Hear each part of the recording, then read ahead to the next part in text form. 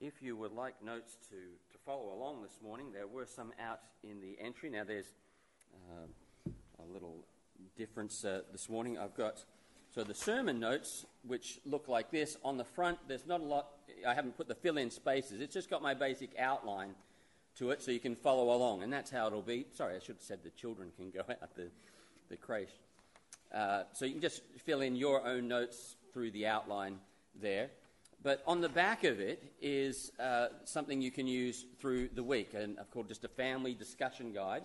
So just some simple questions that you can use either on your own or with a friend or with your family to talk about some of the issues and some of the things that we talk about as we look at some of these people. Now, for some of the younger kids, filling in the blanks and finding all that can be a little difficult, or not difficult, but boring.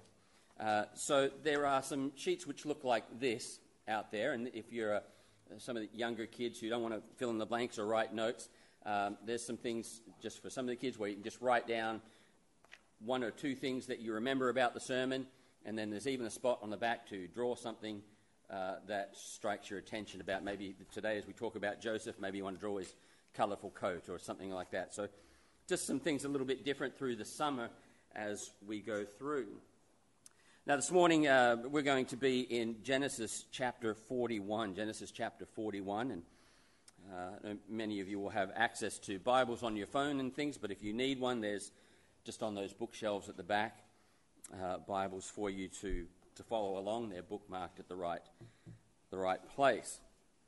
We are, for the next few weeks, going to spend a little time in a series I've called Adventures with God. And what we're going to do as we do this over the next few weeks is really we're just going to rehearse some of our favourite Bible stories. So some of the stories that perhaps if you've grown up in church like I have, these are the things that you would hear often in Sunday school or in sermons. So they're familiar ones. We're going to look at some of the familiar people and events along the way and remind us of these things. We're going to do this because partly there are some of us who've grown up in church, and these are very familiar stories. But then there are some of us here who haven't grown up in church and maybe come to Christ later in life, and maybe these aren't so familiar. So we're going to spend some time here for both those who are new to it and those who aren't. There'll be some lessons to learn as we consider some of these great stories of God. Now, just by a quick raise of hand, how many of you would consider yourself to be adventurous? There's a few, not many here adventurous. There's a few who would consider themselves adventurous. I would say I'm kind of adventurous. I've got a bit of an adventurous spirit in me. But that question, for some of you, say, would you like an adventurous life? For some of them, that's an exciting thing. Yes, I would like something exciting and adventurous and intriguing, and that makes you full of joy and excitement. For others, the very thought of an adventure strikes fear into your heart. Think of all the chaos and the messiness and the terrifying unknown that's ahead and what that might be. But as we come and we talk about this idea of adventures with God, the great things about adventures with God is that they are for everyone and they are designed for each one. God has his path and his work in your life, and he will take you on an adventure that is designed for you in this life with a purpose. And so over the next few weeks, I think as you can see on the slide behind me, we're going to look at some of these familiar stories. We're going to start with Joseph this morning, and we'll look through Gideon and David, and Solomon, Daniel, Jonah, and Esther, and look at a few of these of our favourite stories along the way. And as you look at this list and you're thinking adventure, some of these people on this list, some of them had an adventurous life and they chose adventure. David is an example. He was a man who had a courageous spirit and was a warrior at heart. And so there's there. And then for others on the list, some of them find themselves in adventure just by living life and things come upon them. And then others in the list find themselves thrust into a place of discomfort or trial or uncertainty or adventure, much like Joseph we'll look at this morning. And so that's where we're headed this morning. We're going to talk about Joseph. And the overall lesson we want to look at this morning, when we look at this part of Joseph, is this: God is making you stronger. God is making you stronger. Now, we're jumping in here at the end of Joseph's life. And for those that aren't remembering, just by way of bringing us up to speed, Joseph is one of 12 sons, and the other brothers and sisters that he lives with despise him. He's the favored son of his father because he is the firstborn son of his favorite wife. This has caused problems and issues and tensions through his life as he grew up, to the point where his brothers eventually throw him in a pit and then sell him into slavery, where he ends up in Egypt, a servant of an influential person named Potiphar in Egypt. Horrible events transpire while he serves faithfully there in Egypt to Potiphar, and he's thrown in jail. While in jail for things he has not done, is falsely accused of doing, he meets two men, a baker and a butler to the Pharaoh, who promise that when they get out they will remember him. Only one makes it out, and he gets forgotten. And this is when we come to Genesis 41. This is where we find him. He is still in prison. And this is the point where things at least seem to take a turn in his life. At the beginning of chapter 41, because we'll read the end here, at the beginning of chapter 1, Pharaoh, the king of Egypt, has two dreams. The first dream he has is of 7 fat cows and 7 skinny cows. And in his dream, the skinny cows eat the fat cows. And he wakes up, startled and unsure about what that means. He goes back to sleep, and he has another dream, this time of sheaves or bales of wheat. 7 of those bundles of wheat are full and healthy and have a lot of grain on them. And the other 7 are lean and have very few and sparse seeds on them.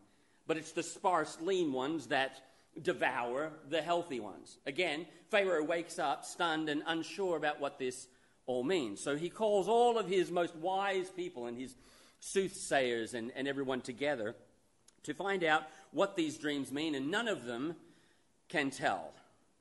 Until the butler remembers, a man told me my dream. He's still in jail, Joseph. So he tells Pharaoh. And this is where our story picks up here in Genesis chapter 41. We're going to begin in verse 37. Joseph has come in. He has been brought into the king, cleaned up. He's interpreted the dreams for him. And verse 37 of Genesis 41 says this: "And the thing was good in the eyes of Pharaoh, and in the eyes of all his servants. And Pharaoh said unto his servants, Can we find such a one as this, a man in whom the Spirit of God is? And Pharaoh said unto Joseph, For as much as God hath showed these things, all these things, there is none so discreet and wise as thou art. Thou shalt be over my house, and according unto thy word shall my people be ruled. Only in the throne will I be greater than thou. And Pharaoh said unto Joseph, See, I have set thee over all the land of Egypt. And Pharaoh took off his ring from his hand and put it upon Joseph's hand and arrayed him in vestures of fine linen and put a gold chain about his neck. And he made him to ride in the second chariot which he had. And they cried before him, Bow the knee. And he made him ruler over all the land of Egypt. And Pharaoh said unto Joseph, I am Pharaoh, and without thee shall no man lift up his hand or foot in all the land of Egypt. And Pharaoh called Joseph's name Zaphnath-Paneah, and he gave to him a wife, Asenath, the daughter of Potiphera, priest of On. And Joseph went out over all the land of Egypt. And Joseph was 30 years old when he stood before Pharaoh, king of Egypt.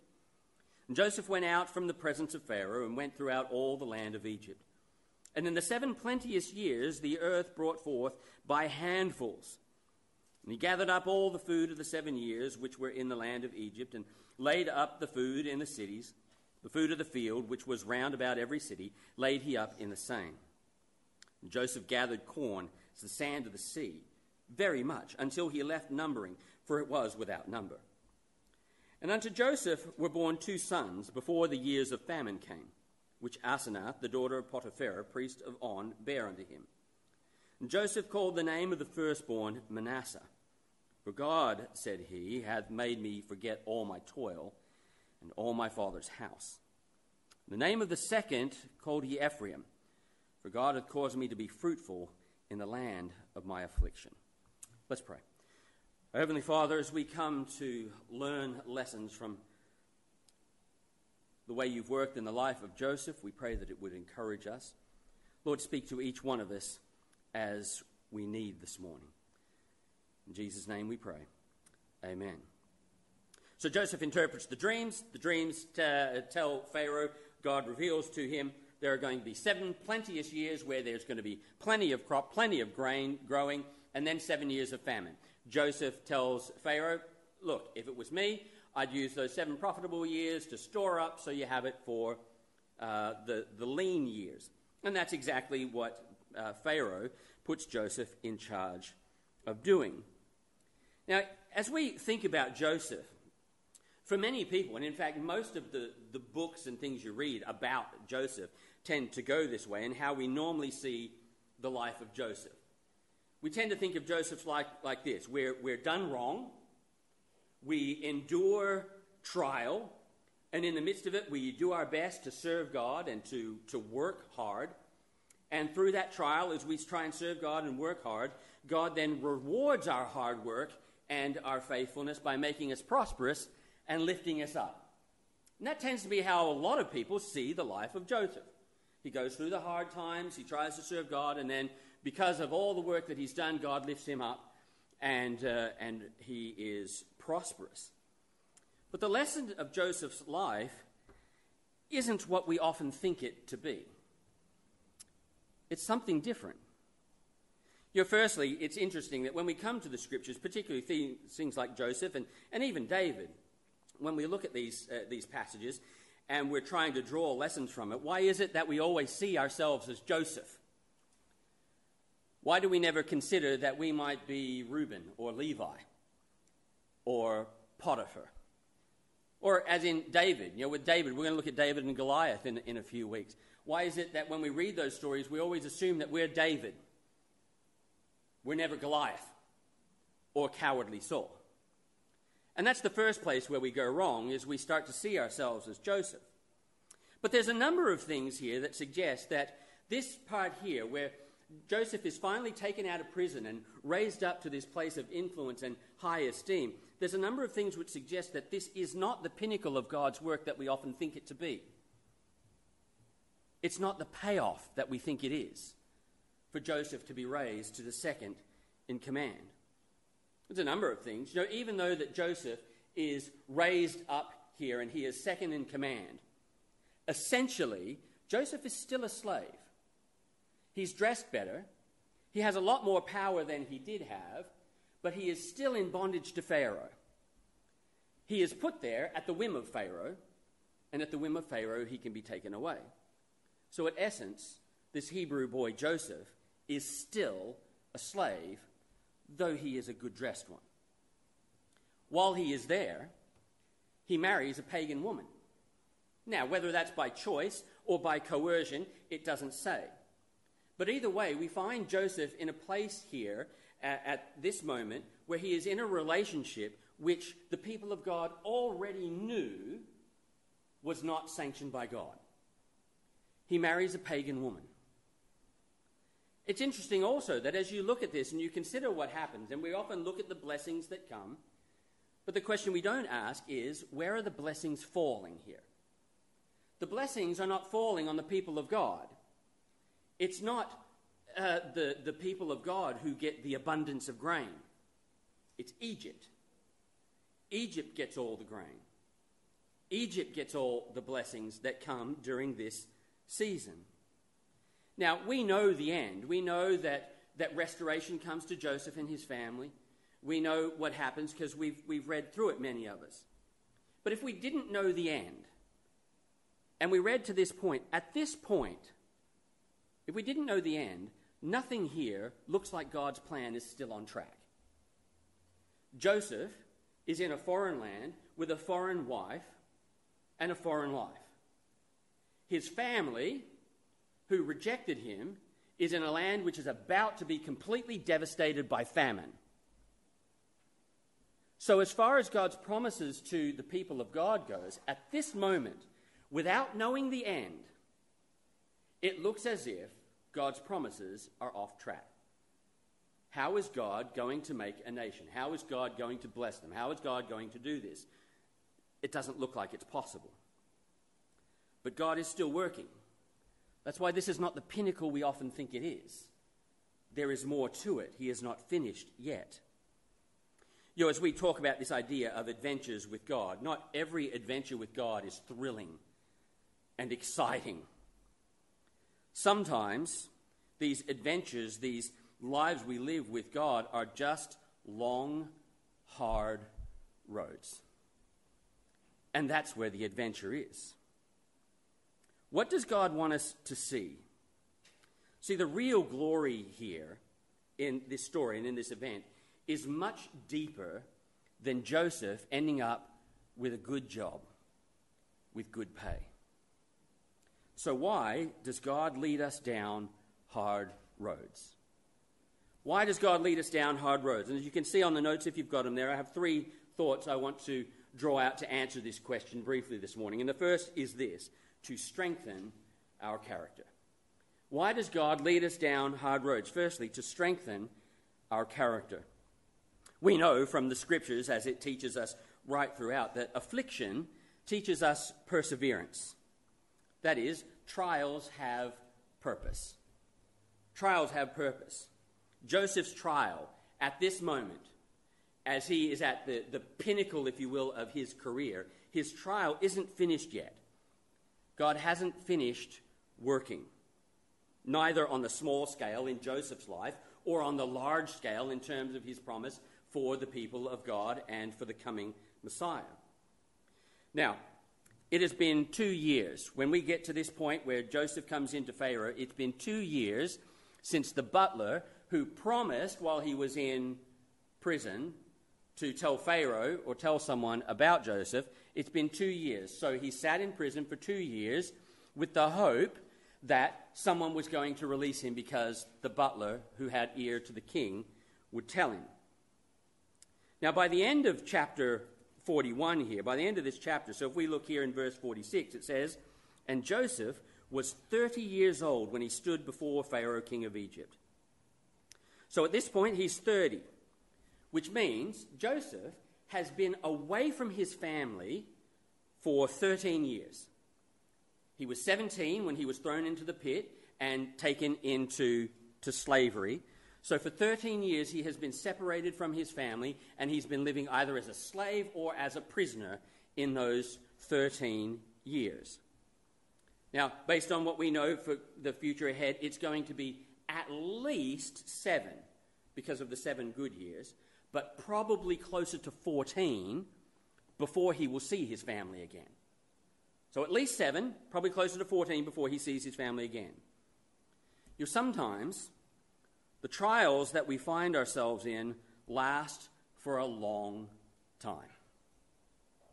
When we enter trials, we often expect them to be short.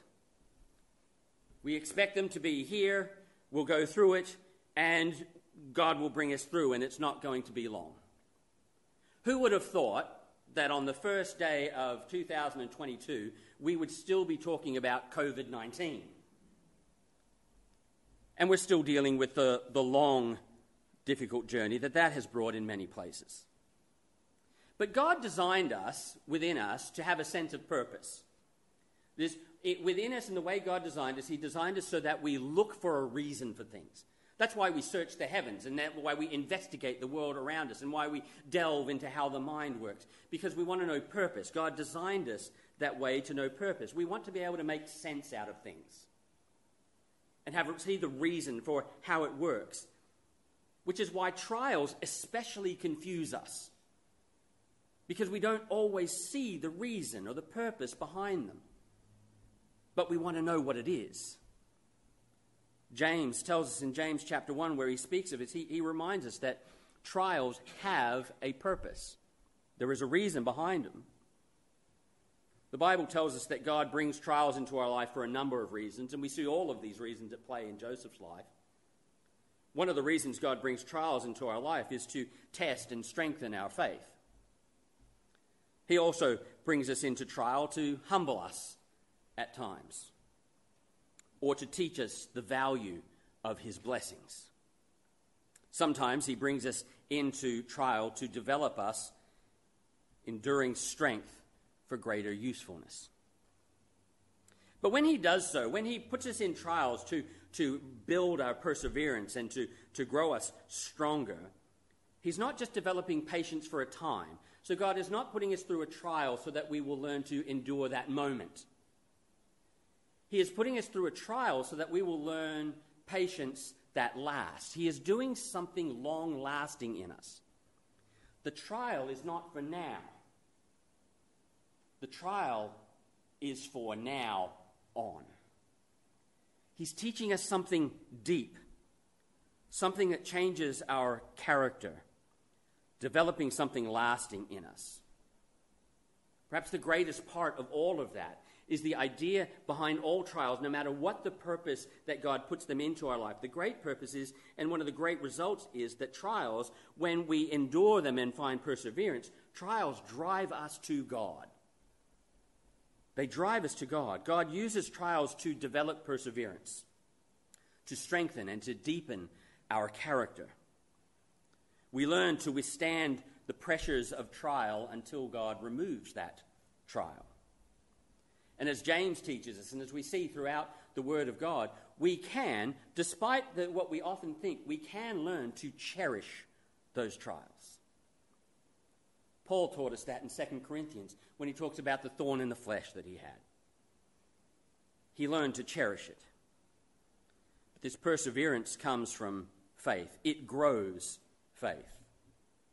We look at Joseph's life, and the reason we love Joseph so much, in part, is because we look at his life and we see how each time he endured the trial, he had faith in God and he trusted, and he moved to the next trial and he trusted God, and he kept going and growing with God. But why does he keep coming through these trials so well? Why does he get through the end of one and find himself in another and be in such a good spirit and still willing to grow? Because he believed God. He believed God. His faith was growing through this. With each moment, his faith was growing. James, as I said before, reminds us that trials are to drive us to God. With each step, Joseph was getting closer to God. Imagine someone coming into Joseph's life and hearing Joseph's story. And Joseph says, you know, when I was 17, my brothers hated me. Man, that's terrible, Joe. Well, that must have been awful to endure. Oh, yeah, but it got worse. They hated me so much, they threw me in a pit and were going to leave me there to die. Are you kidding? That's horrible. No, wait, guys, it got worse. Instead of leaving me there to die, they took an opportunity to make money off me and they sold me into slavery. You're joking. That got worse. Oh, wait, it gets worse still. I got sold into slavery to a man named Potiphar, and his wife falsely accused me of assault. No way. You didn't, of course you didn't do it. What? Yeah, but because of that, they threw me in jail. You were in jail for something you didn't do? Man, Joe, your life just keeps getting worse. Oh no, wait, it gets worse. I met two guys in prison who had the ear of Pharaoh, and they said they would help me get out, and they forgot about me. Man, you just can't catch a break, can you? Your life just seems to get worse and worse and worse. But man, here you are, second in command. Things must have worked out all right. It was a tough road. There was a lot of getting worse before things started to look like they were getting better. With each step, he was getting closer to God, and not in some mystical feeling sense, but you could see it in the way he lived. You knew he was getting closer to God because it affected his life. This perseverance is fed by holiness. We're being driven closer to God to become more like God. God leads us down hard roads, firstly, to strengthen our character, and secondly, to speak for him. Verse 15 of Genesis 41, where we're looking at here, we'll start verse 14. It says, "Then Pharaoh sent and called Joseph, and they brought him hastily out of the dungeon. And he shaved himself and changed his raiment and came in unto Pharaoh. And Pharaoh said unto Joseph, I have dreamed a dream, and there is none that can interpret it. And I have heard say of thee that thou canst understand a dream to interpret it.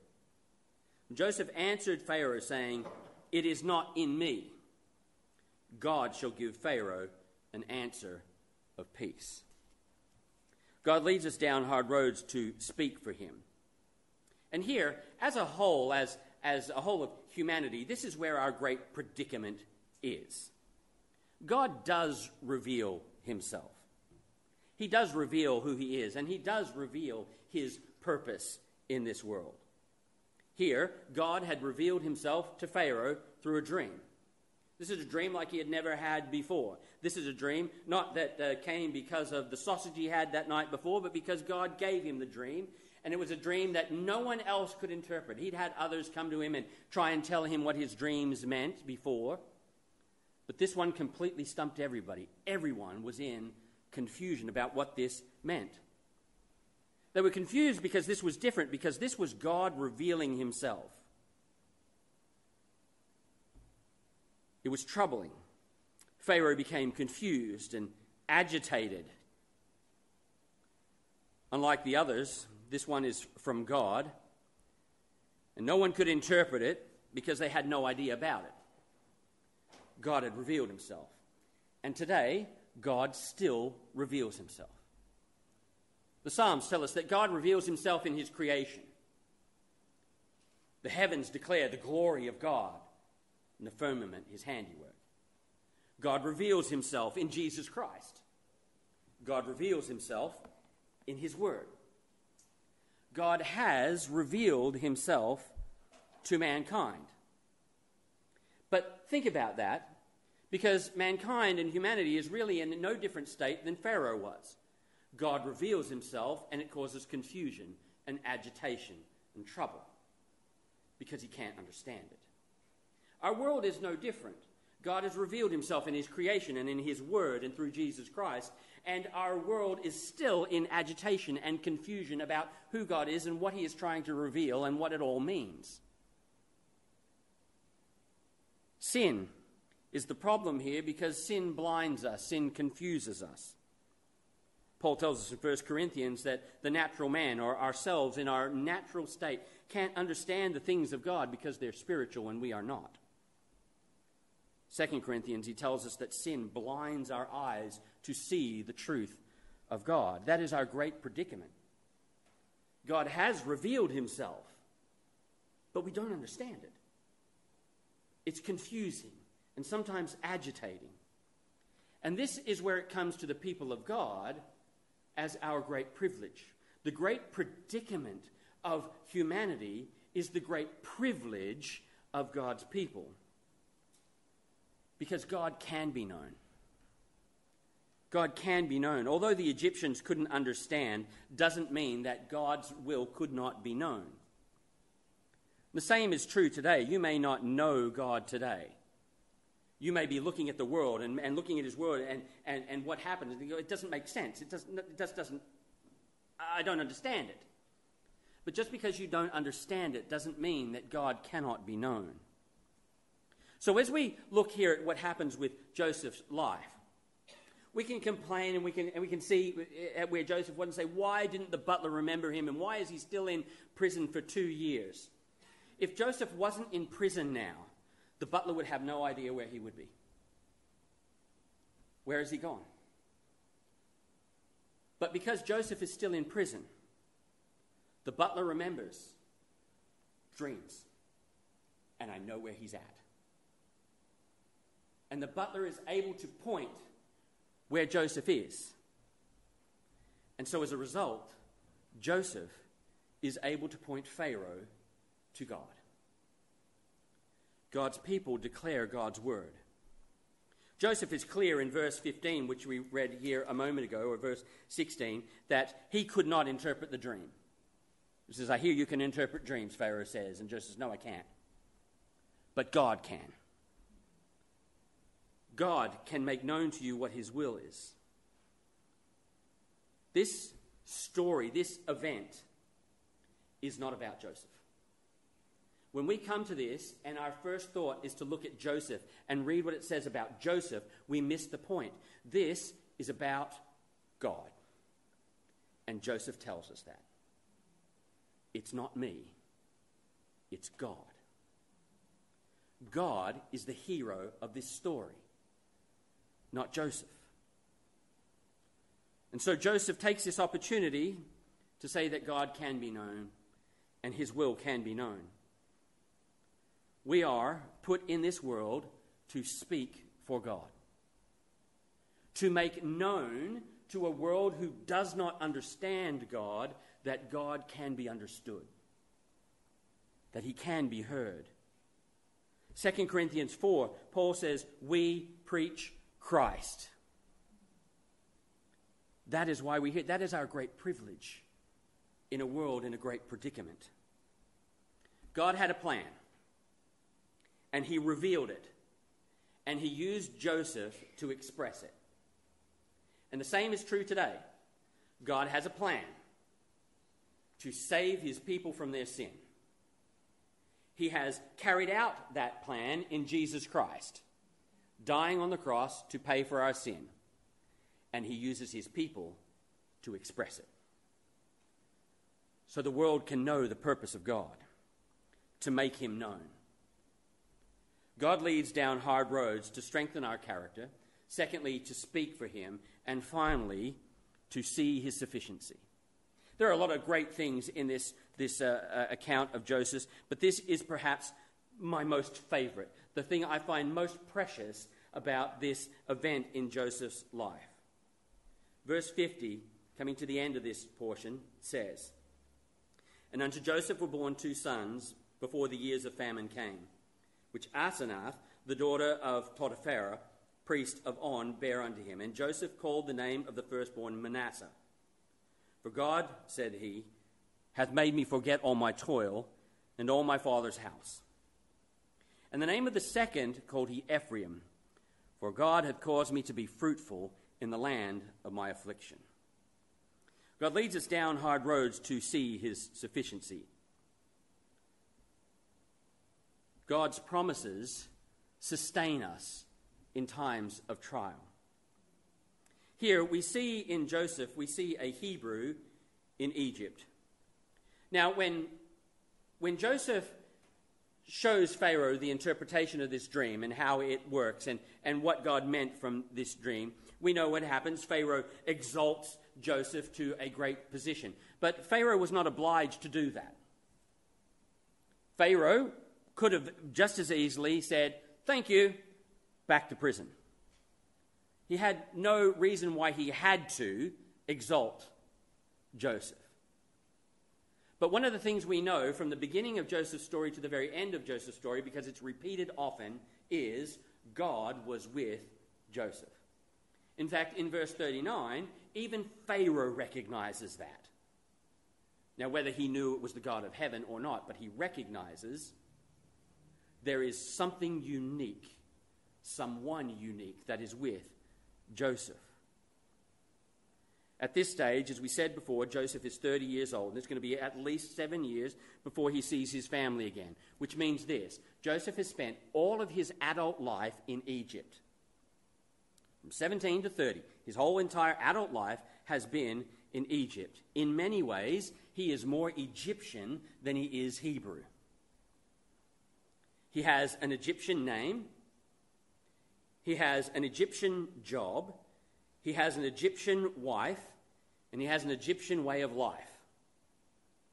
In so many ways, he is more Egyptian than others. But these are all external.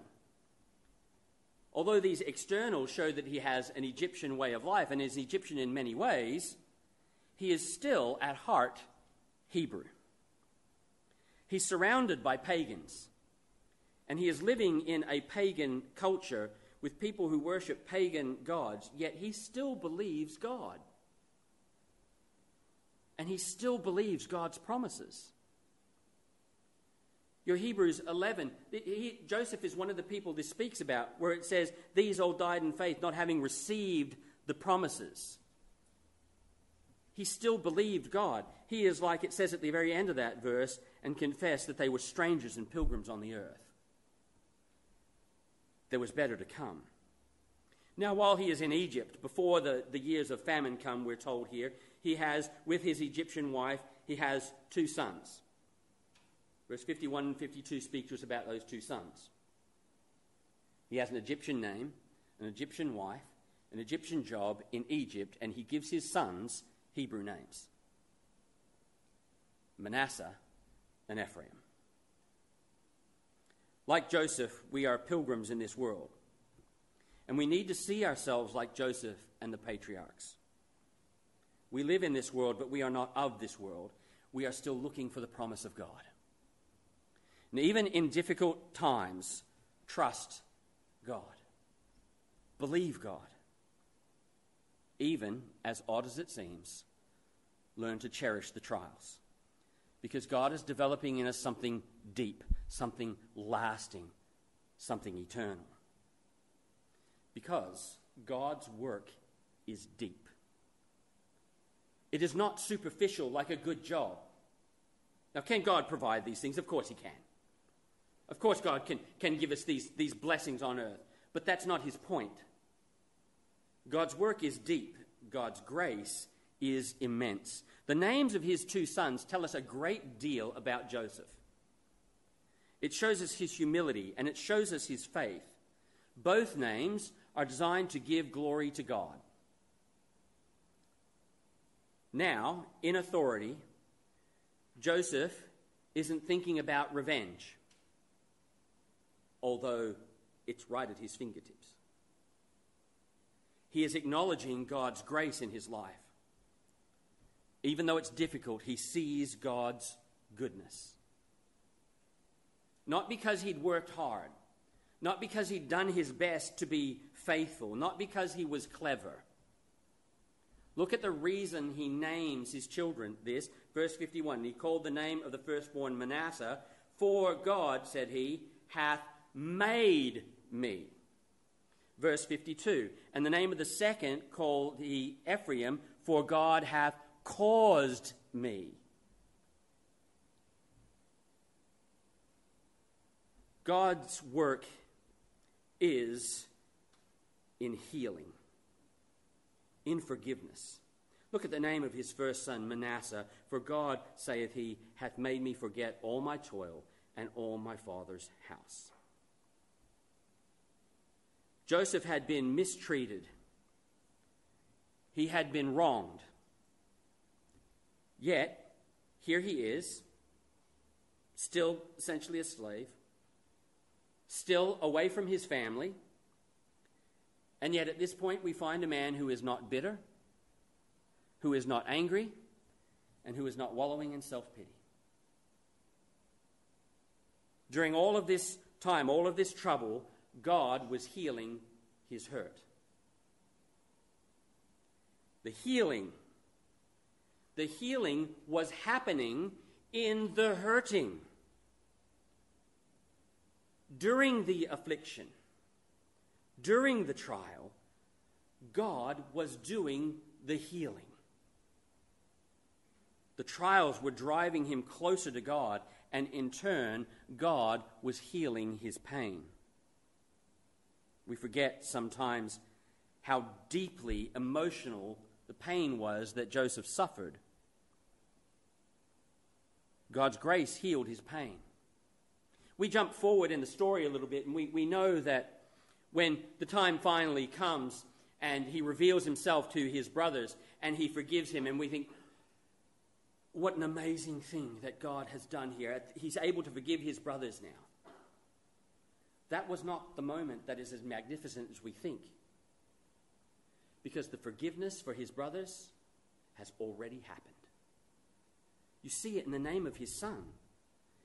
He made me forget all my toil and all my father's house. The healing had already happened. The forgiveness was already taking place. So when he stood face to face with his brothers, now it was simply a time to take all the healing and the forgiveness that God had done in his life already and express that. And God's blessings are joyful. The name of his second son called he Ephraim, for God hath caused me to be fruitful in the land of my affliction. He's seeing God's goodness. This is a natural progression which happens in life. If we harbor resentment and the pain, we see pain and we see hurt. We see selfishness and we overlook God's goodness. But as Joseph was experiencing the work of God in his life to forgive, he was also experiencing the work of God in his life to see the goodness of God. To look past the hurt and the pain and the sorrow and the resentment. Can you see what he says here? For God hath caused me to be fruitful. But that is not where he ends. In the land of my affliction. Where has he found this joy? Where has he seen the goodness of God? In his affliction. He wasn't waiting till after the affliction where he could say, "Oh, look, God brought me out of that. Now joy." He found joy in the affliction because of what God was doing in his life. Joseph didn't see Egypt just as a place of affliction, but a place of God's goodness. Because Jesus is sufficient. Jesus is sufficient. His grace is immense. We know, many of us, Romans 5 verse 8, but God commends us, shows his love toward us, and that while we were yet sinners, Christ died for us. That is immense love, a God who loves us when we do not love him.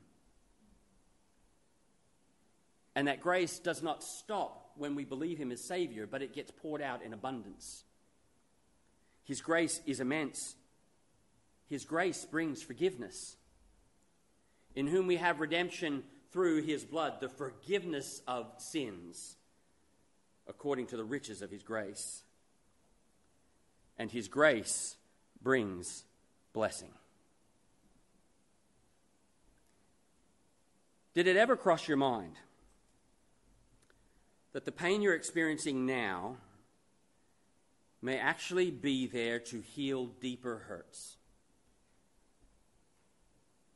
That God is developing in you strength to endure for him. You will need that strength of character to be used of God. The payoff of God's work is much, much deeper and much more magnificent than a good job or a good house or a nice life. The payoff of God's work in our life is so much better than that. Can God provide those things? Does he provide those things? Yes, he does. But that's not what God is aiming for in your life. He's aiming for something deeper, something more lasting. He is driving you to him to find that he is sufficient, to find your joy not in your circumstances or in your things, but in him. So today, this is the God that I proclaim to you. This God who can do far more than you imagine, even in the darkest times. Maybe today you have seen his grace. Maybe as you sit here this morning, you're thinking, this is something I need to know more about. I don't know this God. God still confuses me. I don't understand what the purpose of all of this is. Jesus is the way to understand it, and let us show you that way, that Jesus came and he died to pay for our sins, so that all of this makes sense. Because it all makes sense because God is glorious and grand and eternal. And that is what he is drawing us to find that he alone is worth it all. And in him we find deep blessing and we find great joy eternally. So today I implore you to come to Jesus. Come to Jesus if you don't know him yet. And believer, if you do know him, if you are a genuine believer, keep coming to Jesus. Let him take your sin. Let him take your hurt and your pain and your sorrow, and let him heal your life and give you joy. Let's pray together. Our Heavenly Father, we thank you for the lessons we see in the lives of the people you have put in your word. We thank you that in these lives, that in the things that we see and learn from this, we are drawn to look beyond the person to see the glorious God who is still at work. The same God who was working in the life of Joseph from beginning to end is the same God who was at work this morning. So, dear God, help us to see the great purpose in all that you do. That is, that our eyes would be drawn to look to you. That you would be developing perseverance in us.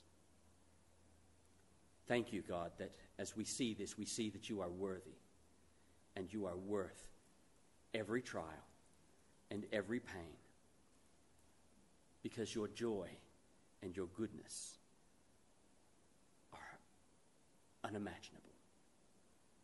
In Jesus' name we pray. Amen.